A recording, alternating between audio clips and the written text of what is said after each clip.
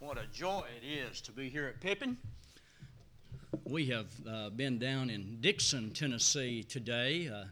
I did a report and preached for them, and I was telling them about what we're going to do tonight is we're going to watch a video that was produced in India by GBN, Gospel Broadcast Network. Don Blackwell and Mark Teskey went with us in December, did an excellent job in producing this. Everywhere I go, they say it's much better than what we've ever seen you do because they've got a $10,000 camera and I've got a $100 Walmart camera, and so that would help a lot. And besides that, they know what they're doing.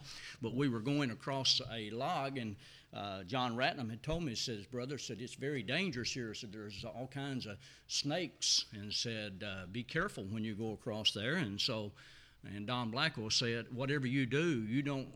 I was holding the camera, and he said, you hang on to that camera. That's the first thing go. When I go in the water, I'm getting out of the water. I don't do snakes. But it was just a wonderful trip that we had. We wanted to share this with you. Our elders at Willette, we feel like that, they feel like that every congregation that supports this work ought to see this documentary. It's already been shown on GBN twice. It's on YouTube. As a matter of fact, I was in Alabama, North Carolina, and a lady said, I've been watching you preach on GBN. She said, you look a lot younger on TV. I said, you ought to see me on the radio. I look real young. But let's go ahead, and I hope it will play. It's only 22 minutes long.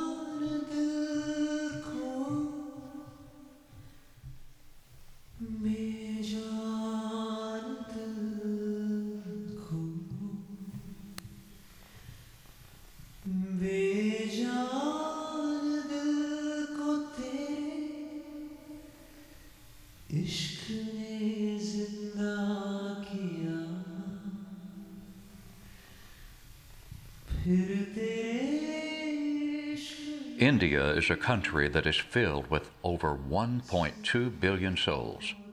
The population of this one country is greater than the population of all of Europe. India's population is greater than the population of North and South America combined. In fact, there are more people in India than the entire continent of Africa. According to projections by the United Nations, India will be the most populous country in the world by 2028. Of these 1.2 billion people, over 80% of them practice the Hindu religion. These people believe in many different gods, and their idols can be found throughout the country. Most villages have temples and idols where people bring their sacrifices and burn incense to these false gods. Another 13% of the population is Muslim, mainly concentrated in the northern part of the country. Less than 3% of the population of the country claims any form of Christianity.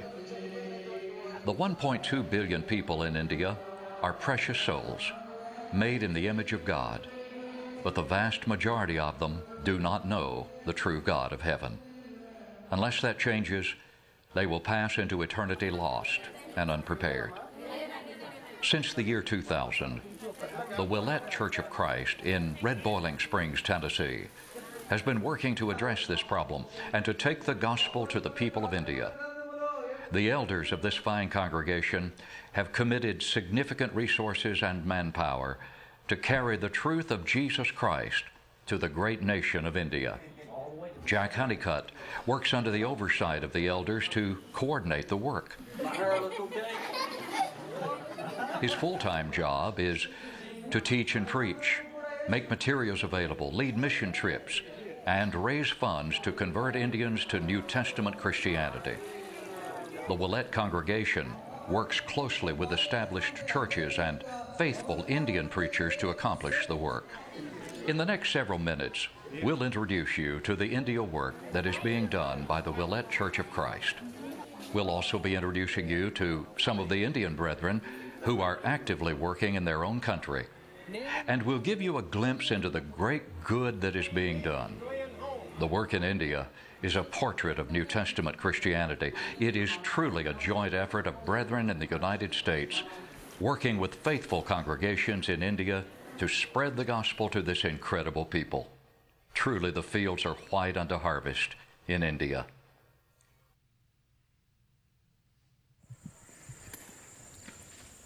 I had an opportunity, and I joined to be as a dentist in a college.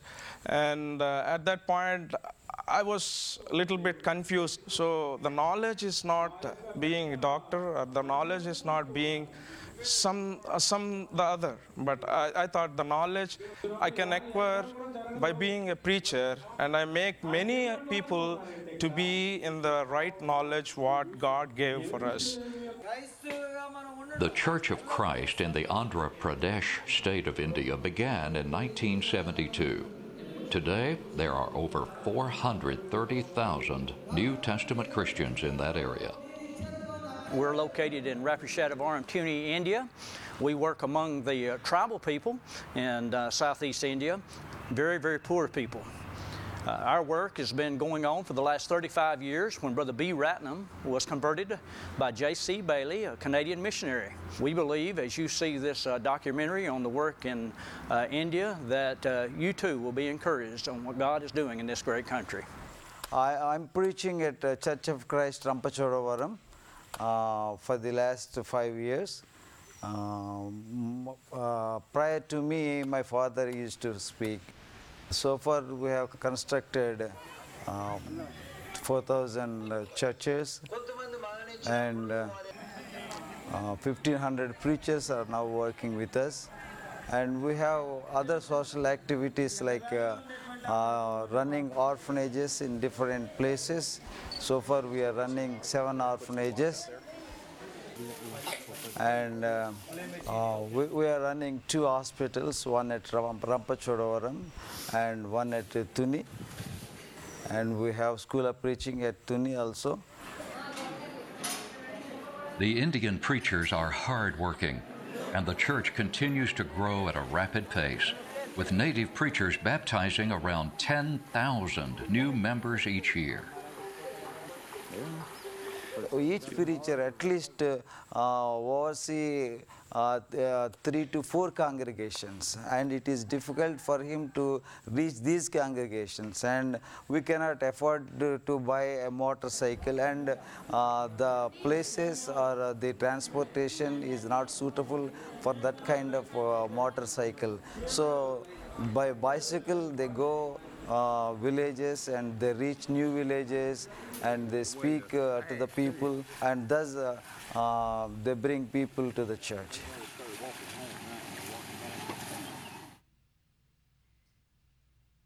Preaching and teaching are fundamental to the work of the Lord's church in every location. During trips to India, teams teach in as many villages as they can. While many of these congregations have been blessed with church buildings, some meet in thatch-roofed huts and other primitive settings. The goal of these efforts is to supplement the work of the local evangelists in those congregations. Whenever we visit congregations, we distribute Bibles in the church.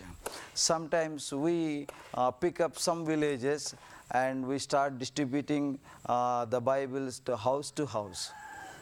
Every year in February, Jack Honeycutt leads a team of men on a 3-week campaign to the country of India. These men will go out to 3 or 4 villages each day and preach through an interpreter to people who worship idols, belong to a denomination, or are already New Testament Christians. Oftentimes, they will preach to people who have never heard of Jesus Christ or his plan of salvation. The people in India are different than people in America in that they are more willing to listen to the gospel and are more willing to change when we prove to them the Bible is truth. In February of 2014, preaching occurred in 161 villages and 931 precious souls were baptized.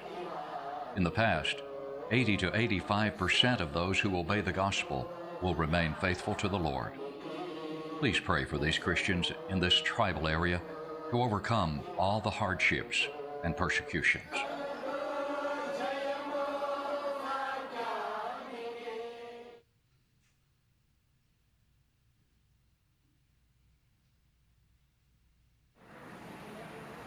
The Tuni School of Preaching in Andhra Pradesh opened in January 2012, beginning with 5 full-time students.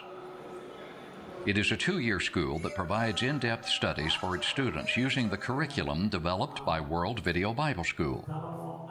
Before graduation, students will have studied each book of the Bible, as well as other vital subjects that will help them to fulfill their ministry.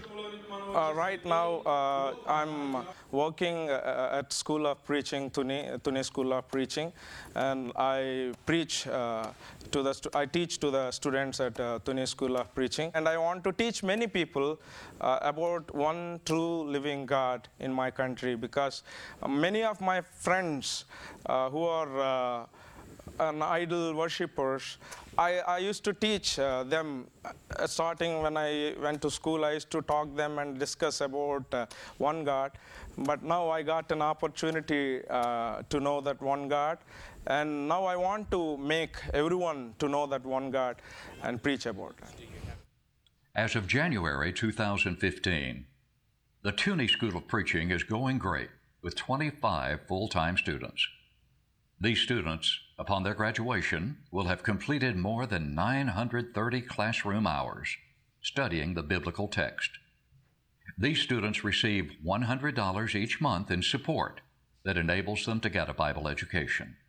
When the students graduate, after they're finished their graduation, they go back into their villages and they start preaching to their people, and they start congregations there in their villages. So some of them were already having congregations, but they want to learn much more from the Word of God. So they came and joined, and they learned a lot, and they went back, and they were happy to have knowledge from the Word of God.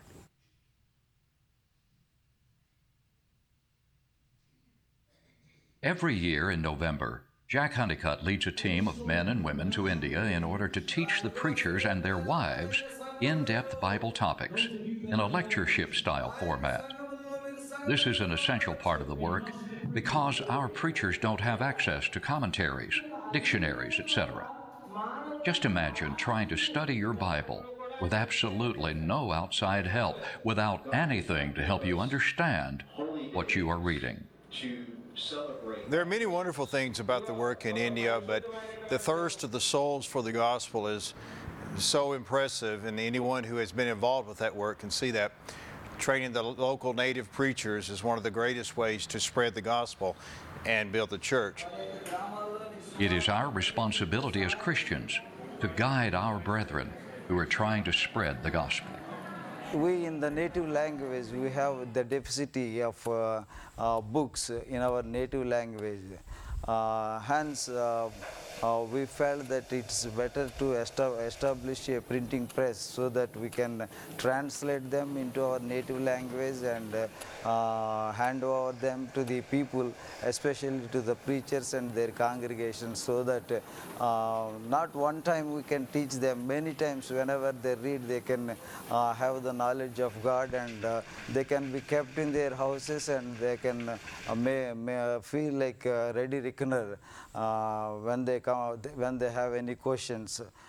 For the last 3 years, we've had a couple of ladies who are coming here. Lisa Holmes and Becky Honeycutt have come and prepared lessons and taught the ladies here. This year, they had the privilege of teaching some of the young children here, prepared lessons for them.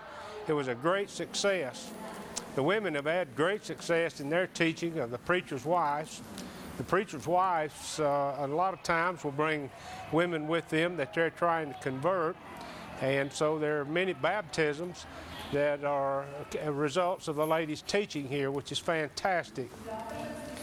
The children are being taught, but the good thing about it is that all of the lessons that they're taught are put in copy, and they're able to take these lessons home with them and distribute them and use them in their teaching. So it's a fantastic work for them. We hope to continue this work for the near future because we see great results from teaching the preacher's wives over here. These men and their wives work every day, teaching others in the tribal areas of India. They work so hard for so little. It is the least we can do to go over for 2 weeks and teach our brethren in depth. Please pray for these men and their wives to have success in the work that they do.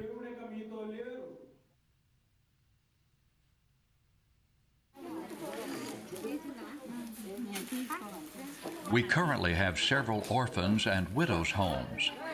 There are approximately 720 orphans and 764 widows living in these homes.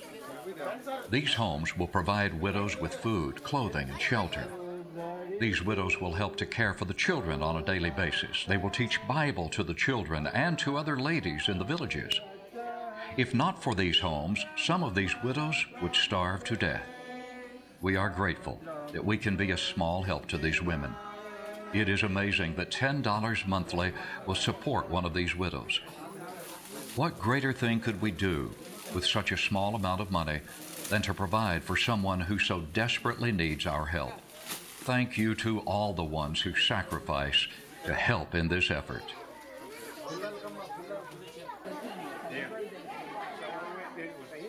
I've been particularly impressed and touched with the work of the orphans' homes. Going into the orphans' homes and seeing the conditions in which these orphans live, which is much better than what they came from. I guess that would represent all of their possessions. All of the possessions. Wow.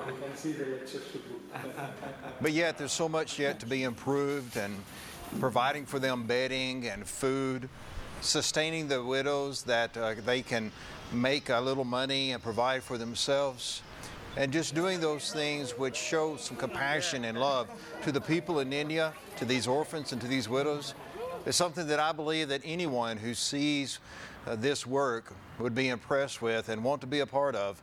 I know it's touched me in a way that I cannot imagine, and to a depth of my heart that I just simply cannot put into words. I think you'll see some of these images, and although pictures cannot tell the story, you'll get an impression of what we're talking about.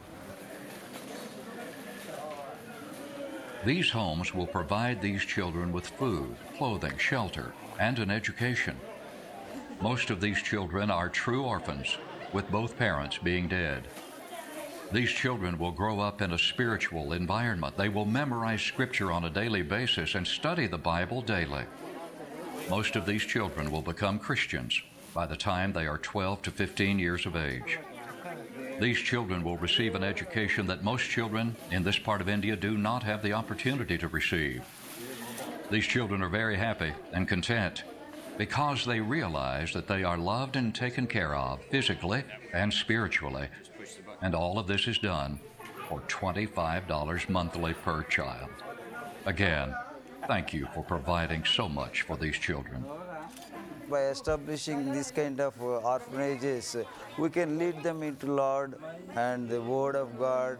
And there are instances, many orphans have become Christians, and we can say that 95% of orphanages have become Christians after admitting in these orphanages.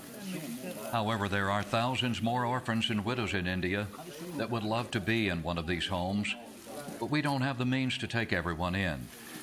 It is through the support of brethren throughout America that makes it possible for this work to be able to care for at least a few of these orphans and widows.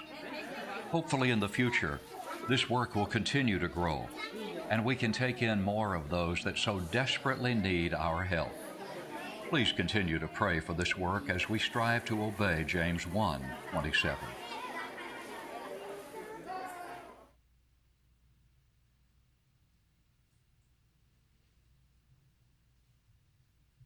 The people of India suffer from numerous illnesses and diseases.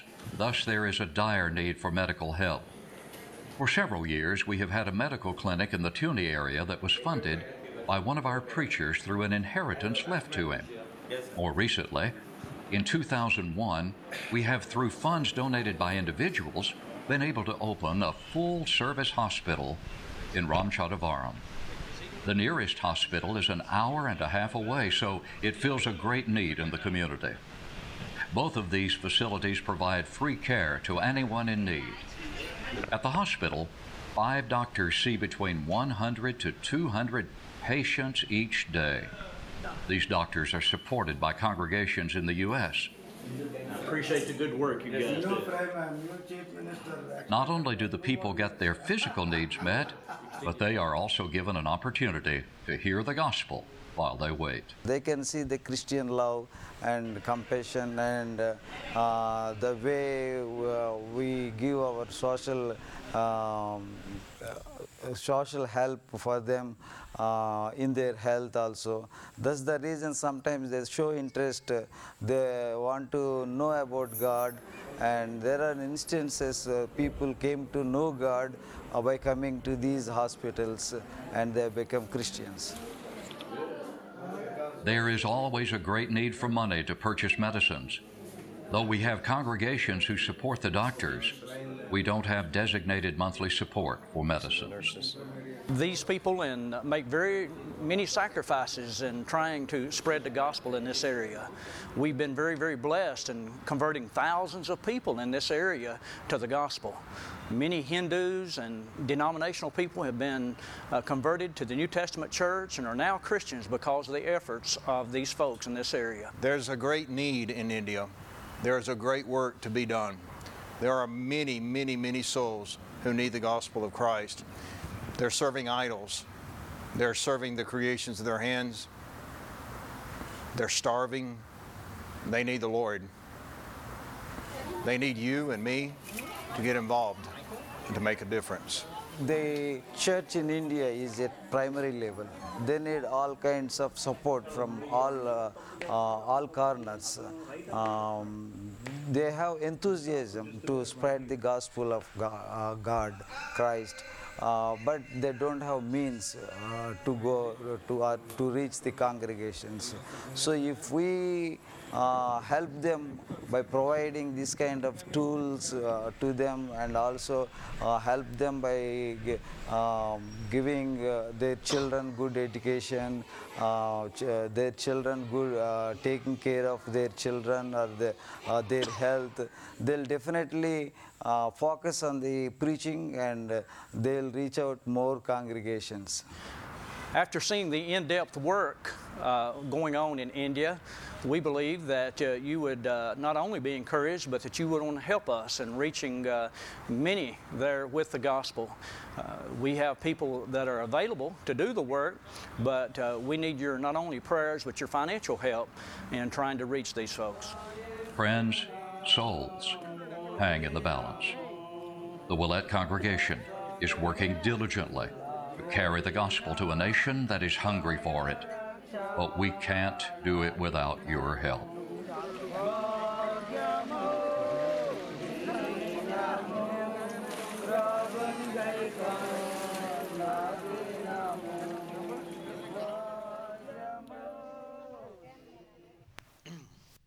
That video was actually produced to show on GBN and YouTube for the benefit of trying to get more congregations involved. And so that's the reason we're making such a plea for financial help from faithful congregations. I appreciate so much what this congregation has done for many, many years to help us to win souls in India. A couple of things I want to correct because it kind of bothers me. We said on the video that it would be impossible to understand the biblical text without some help.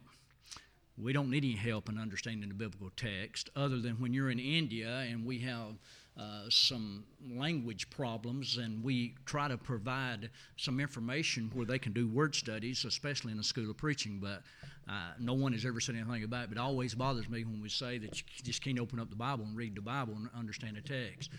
That's the way you do understand it, with a good, honest, and sincere heart. We have 4,000 congregations in India.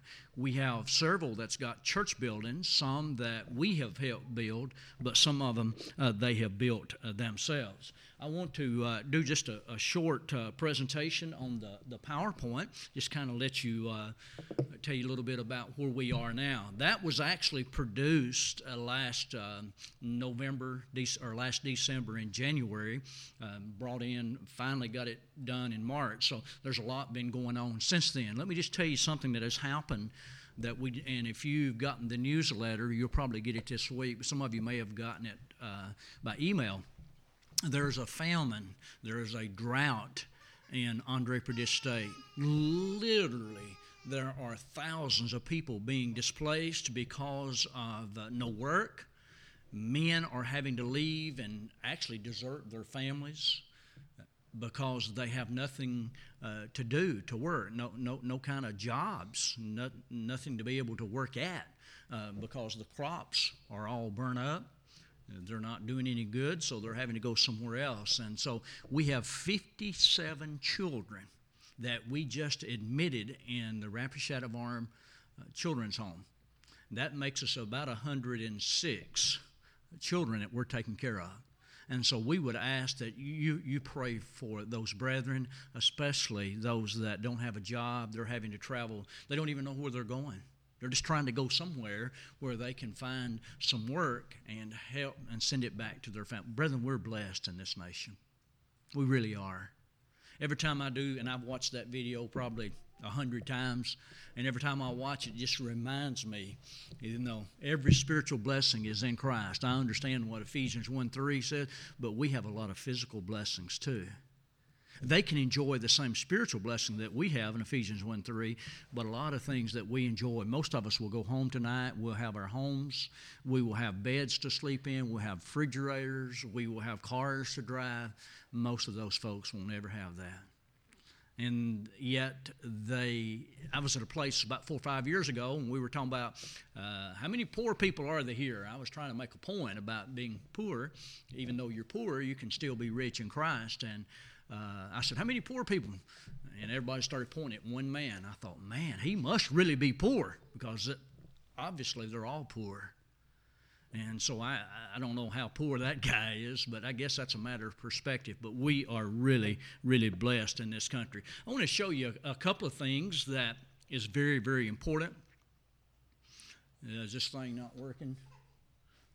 Okay. I want to show you that there are over 80 million people in India that we're working with. 80 million. This is in the area of Andhra Pradesh state and Telangana, in the borders of that state.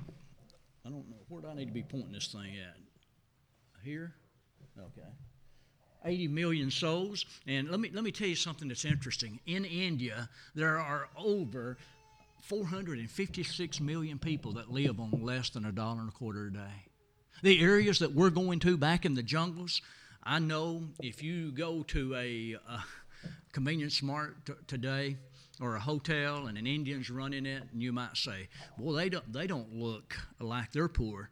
Well, they are the high caste. We ate at Subway today, and there was an Indian lady, and I said, you speak Telugu? No. She said, I speak Hindi. And I said, so you're high caste? Oh, yes, high caste. I said, what class are you? What caste? She said, I am of the Patel, so you've probably heard of that. That's the highest that you can get in India. And so these people that we're working with, they are the low caste people. They are the ones that have really been forgotten about. They'll never be in a position of authority in India. But they have a soul, by the way, and that is so important. I want you to notice also, I spoke at Polishing a Pulpit again this year, and I spoke on Islam in India. Did you know there are over 172 million Muslims in India? The second largest population other than Indonesia is right here in India. So we're having to deal in the churches of Christ in this area. We're having to deal with those Muslims that will not allow us to build some church buildings in some places. And I was supposed to be on GBN in March the 26th this year. I was on GBN talk show where they call in and ask you questions. Dave Miller and I was supposed to be on there, and we were going to discuss Islam. They found out about it in India, and they requested that we not do Islam. because it's too close to the proximity of Roger Mundry, and that would really cause them some problems. And so we're having to deal with that. We're having to deal with some extreme Hindus also. As a matter of fact, I want you to look at this last one. There are over 400 million people in India that has never heard the name of Jesus Christ. 400 million people. Can you believe that? Here's one of the Muslims that were killed. Someone said this morning, I can't believe you had that on there. Why not? It's in the newspaper. It was on the TV there in India. Let me tell you the story about it. March the 6th, the last day that I spoke, right outside of Hyderabad. You can see the village, Nalgonda. Nalgonda was an area where we've got a Church of Christ. We've got a congregation there. I was preaching. We even baptized, I believe it was about 7 or 8 people that day. They had worked hard. We left, came home. 3 weeks later, I get this email, and they had come in and killed 6 extremists, Muslim extremists, in that same village where we preached. They were probably there then. But let me tell you something, brethren. Our God is in control of everything. Folks think we're crazy. They think, and I've had people, I can understand my mother used to say that because she wasn't a member of the church. But when we are Christians, brethren, we've got to realize that God's with us. He's going to help us. If something happens, we're going to heaven. I mean, I don't want them to cut my head off or anything, but still, our faith needs to be stronger than sometimes what it is.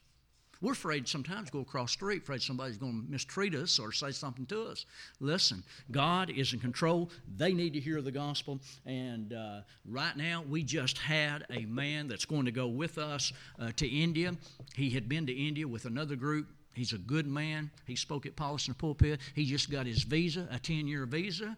We always get our visas we're touring. We're tourists. And we're going to go see our brethren. While we're there, they're going to invite us to speak. They just stamped the government, this extreme Hindu government that's now in power. They've been in power for 1 year. They stamped on his passport not to be used as mission work and charity work. So what's going to happen in the future, they're going to start bringing charges against folks that's going to India if they're caught preaching. We're not going to be as missionaries. We're going to visit our faithful brethren and to visit with them. They're going to ask us to speak. That's always been legal in the past. My visa is a 10-year visa. I still got 8 years on it. It's not in there. So I'd ask for you to pray for those churches. You know, we've got goals. We set goals every year. Last year, in 2014, we had about 8 goals, and we met every one of them. We had a goal of trying to get $100,000 for Bibles in India last year, and we ended up with $102,000. This year, we've set a goal, the $3 each. Today, Willette just had a contribution, special contribution on the 5th Sunday, and every penny was designated to go for Bibles or songbooks. And I wouldn't be surprised if we don't end up with $12,000, $15,000, maybe even $20,000 toward Bibles and songbooks. Songbooks, we print them on our own printing press. We've got a printing press that we have printed all of Tom Holland's books. He's given us permission. Lottie Beth Hobbs, Leroy Brownlow, who I'm a member of the Church of Christ. John Mayberry has done a great job in doing a lot of writing on tracts and commentaries. We've written some tracts. We're putting that on our printing press. We're getting that into the hands of the folks in that area, and there's not one thing the government can do about it. We're doing that because we, instead of contracting it, and we're afraid that they're going to change some of the printing in it, we can print it ourselves, translate ourselves, print it, and we're doing that in India. We've got a goal of having 100,000 songbooks. I was in India this year, where that actually they had a lot of places we went, they didn't even have songbooks. Okay, could you imagine? You've got PowerPoint. You've got songbooks. They don't have either one. And so we're going to do that. We're on a mission. We feel like that we're going to be able to raise $100,000 to print songbooks for India. And guess what's interesting about this work? And you know this. Every penny given to this work goes to India. Not one person on our mission team receives one penny from the funds that's given to India. That's been a selling point to this work. That's the reason we have over 100 churches involved in the work. I was in Spartanburg, South Carolina. That's where Michael Grooms is preaching now. They just gave us $5,000 for a church building. We were at a place this morning. A man took us out to eat, gave us money for a church building this morning. You see, there are brethren that they know that this is a legitimate work because every person we've ever taken to India is just overwhelmed. But when you go in and you meet those brethren, you worship with those brethren, you see the church building, you see the children's home, you see the hospital, you see the good that's being done, folks get involved. Let me tell you about the bicycle. And by the way, I know this congregation has been very a part of raising funds of children, collecting their money for Bibles. I really, really appreciate that. A little boy came in and he called me Honey Jack. They call me Sweet Man in India. They can't ever say Honeycutt, and so Brother Ratnam used to say Sweet Man. I'm a long way from being a sweet man, but nevertheless, that's what he could remember me by. But I appreciate these Bible classes doing that. In India, or at Willette, what we do in our Bible classes, and that's where you get to these bicycles. They're $100 each. Did you know last year our children at Willette, just in the Bible classes, they bought 22 bicycles.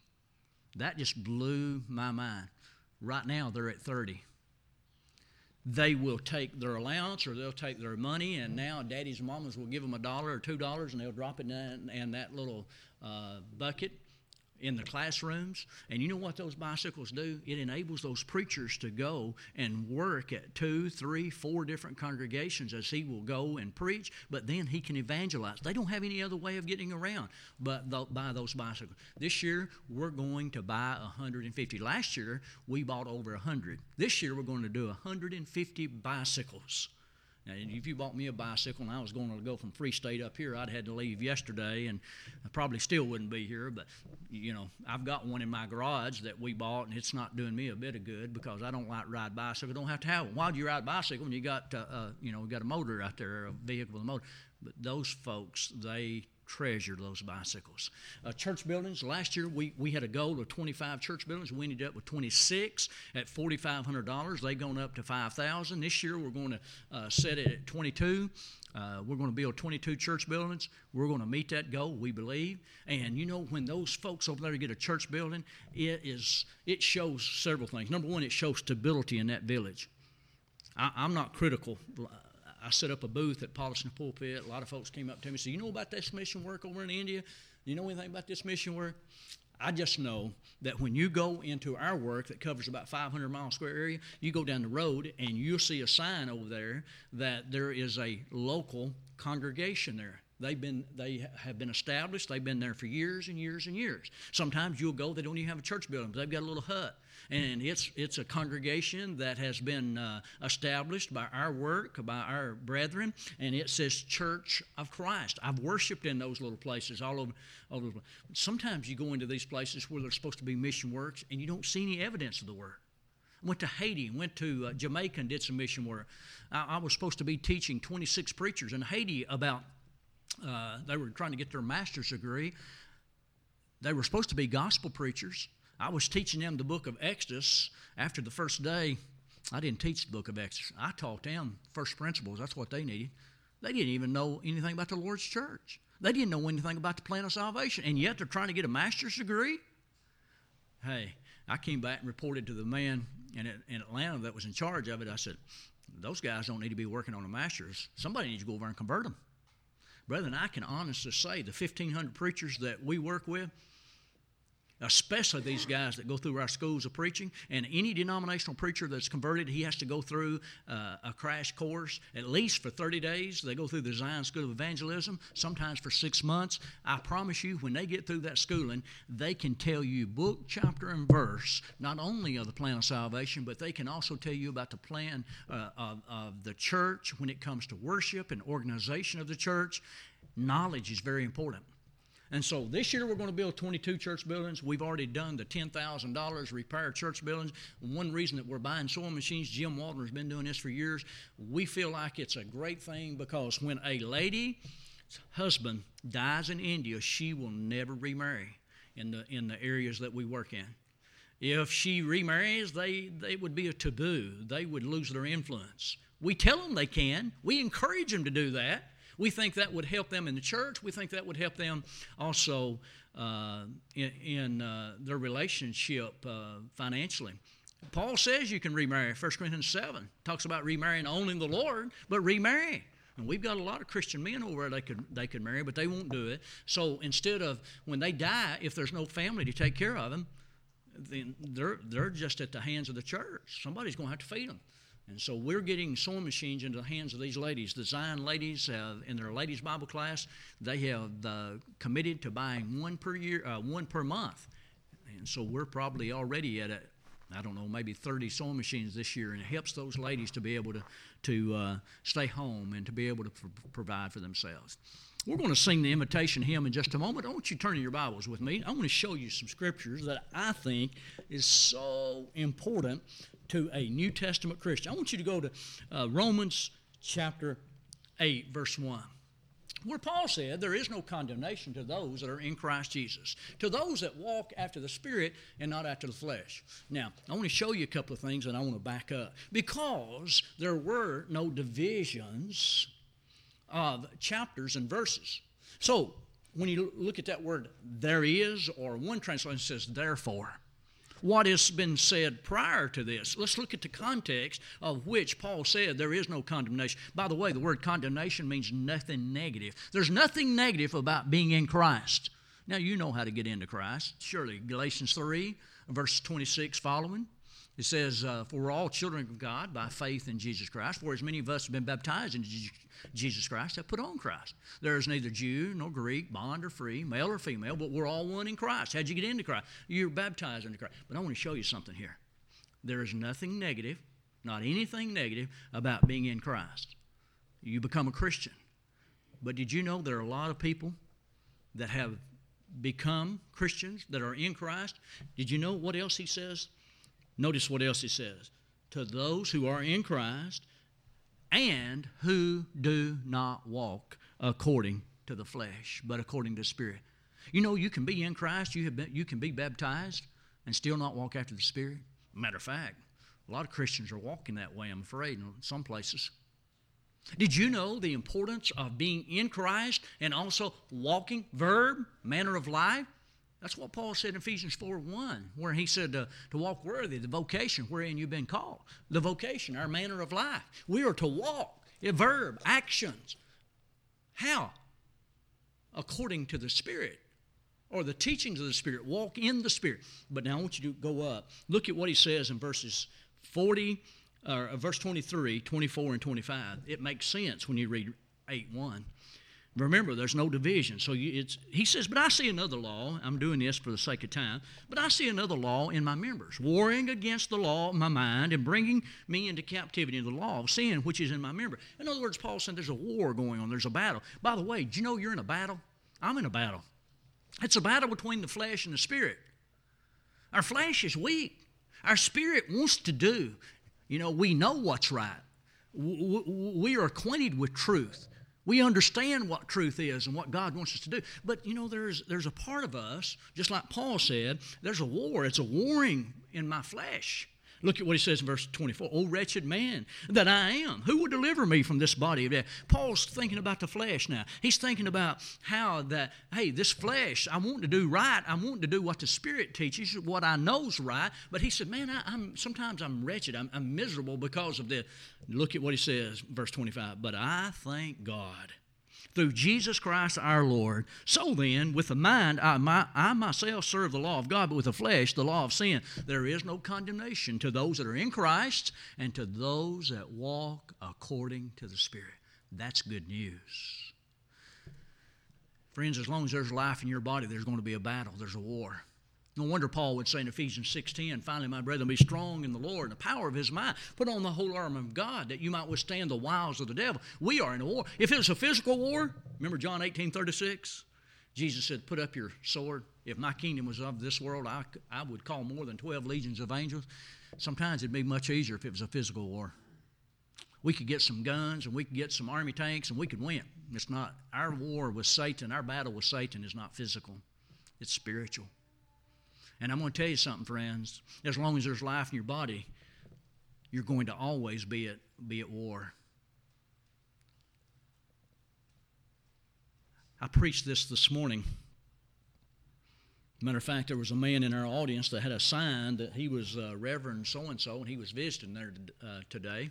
Went to eat lunch with him, and, he was really bragging on my sermon. I must not have preached exactly like I should have preached, because he probably shouldn't have been bragging on my sermon, because I preached a hard sermon. Brethren, in churches of Christ, in the places that we go visit, and I do this every time I go to a gospel meeting and preach, we need a revival. We need a revival in the local church. When we cannot get our own members to participate and to be involved in the very basic, essential work of the church, when folks are adopting this attitude that whatever the world's doing, whatever the denominations are doing, we've got to try to reach out and get as many people in. It is a personal commitment. It is also a personal responsibility that we have with Almighty God, that we develop and grow, as Peter said in 2 Peter 3:18, to grow in the grace and knowledge of our Lord and Savior Jesus Christ. I don't care how many years ago you've been baptized. You'll never get to the point in your life that you should not be growing and maturing and developing and wanting to improve your life. Sometimes, brethren, we can't even get our own members.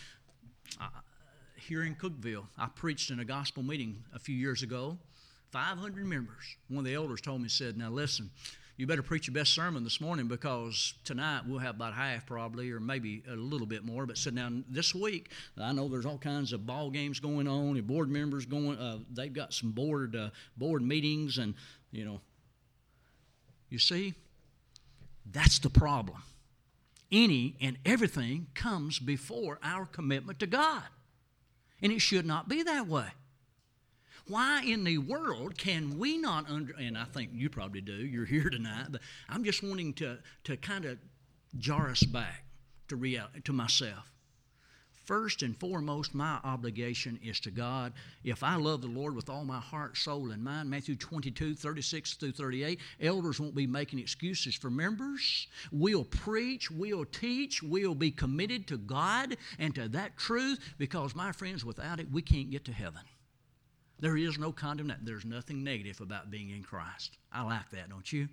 You'll never regret. You won't get on your deathbed if you've been a faithful child of God and you have developed in your relationship to God and you're faithful. You'll never get on your deathbed and say, man, I wished I would have not gone to church. I wish I hadn't spent all that time studying my Bible. You'll never say that, but I promise you this. I've been by the person that's dying, had a lot of regrets. Don't do that. Enjoy each day. Live life to its fullest. It is a joy to be a Christian. Those people in India think we've got it made over here in America. They think we are so blessed and that we've got all of these physical blessings. And yet one of the Indians told me not too long ago, I was over there. He says, brother, America is changing. It's not like it used to be. He said, is God still going to bless America? He says, when all of these laws that you all are passing, well, first of all, those 9 judges, supreme judges, forgot to understand that there is a supreme judge greater than any judge on this earth. And I told him that. They may pass laws, that doesn't make it right with God. Doesn't matter what the world does. We know what the truth is. We understand the truth. In a changing world, and even sometimes in congregations where we go and I preach and do these India reports, it is amazing the way sometimes people dress, sometimes the way people act, the lack of commitment. And I'm here to challenge you and to challenge myself that this war that Paul talked about has to be fought by each one of us individually. And I promise you this, you can win. I like that, don't you? My favorite verse, and we're going to close. Thanks be to God for the victory that we have in Jesus Christ our Lord. 1 Corinthians 15:57. Therefore, be ye steadfast, immovable, always abounding in the work of the Lord. For you know that your labor is not in vain in the Lord. It is a joy to be a Christian. I know you are so thankful that you obeyed the gospel. Some of you probably before I was even born. And I appreciate your commitment. I love folks that are so dedicated. I saw a lady come in her walker and just, it really took her. I appreciate you, ma'am. Don't even know you, but I appreciate you coming. That's the kind of people, that's the kind of dedication that we need among every child of God to show people in our communities, in our workplace, that we're committed to God first and foremost. If you're not a Christian now, would you come? Obey the gospel, repent of your sins based upon your faith, and be willing to confess that Jesus is the Christ, the Son of God, and be baptized for the forgiveness of your sins. Done that, been unfaithful. Man, the church is a place where we love, we care, we have compassion, we forgive, because God does the very thing that we're trying to do, but at a much, much more pace. I mean, He knows what love is. Would you come right now while together we stand and as we sing?